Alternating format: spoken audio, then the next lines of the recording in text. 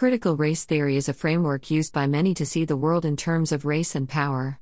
Based on postmodernism, this concept is a significant influence on how many people see the world today.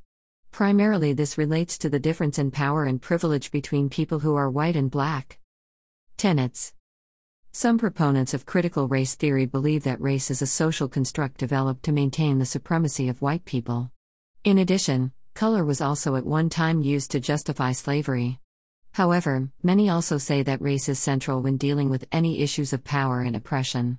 A significant problem is that it is difficult to define precisely what critical race theory is, and as with all definitions, there is no consensus.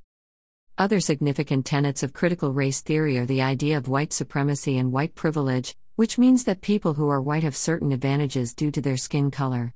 Another tenet is the need to give people of color a voice. By voice, it may mean being a part of decision-making and sharing grievances from oppression.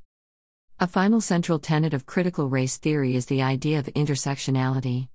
Intersectionality is the idea that a person can be a member of more than one oppressed group.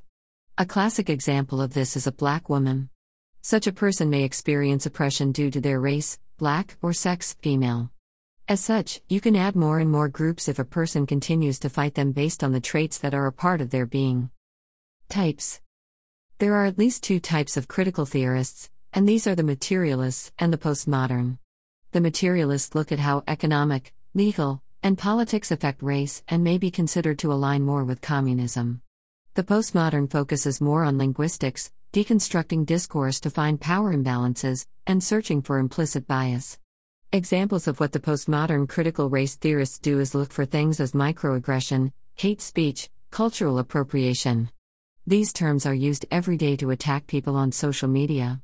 For example, being surprised that someone who is black is married because of the high out-of-wedlock birth rate would be considered microaggression by some and maybe even hate speech by others.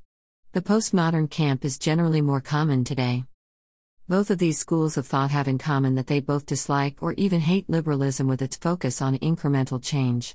For example, many view Martin Luther King Jr. as a liberal because he wanted to downplay color and focus on character.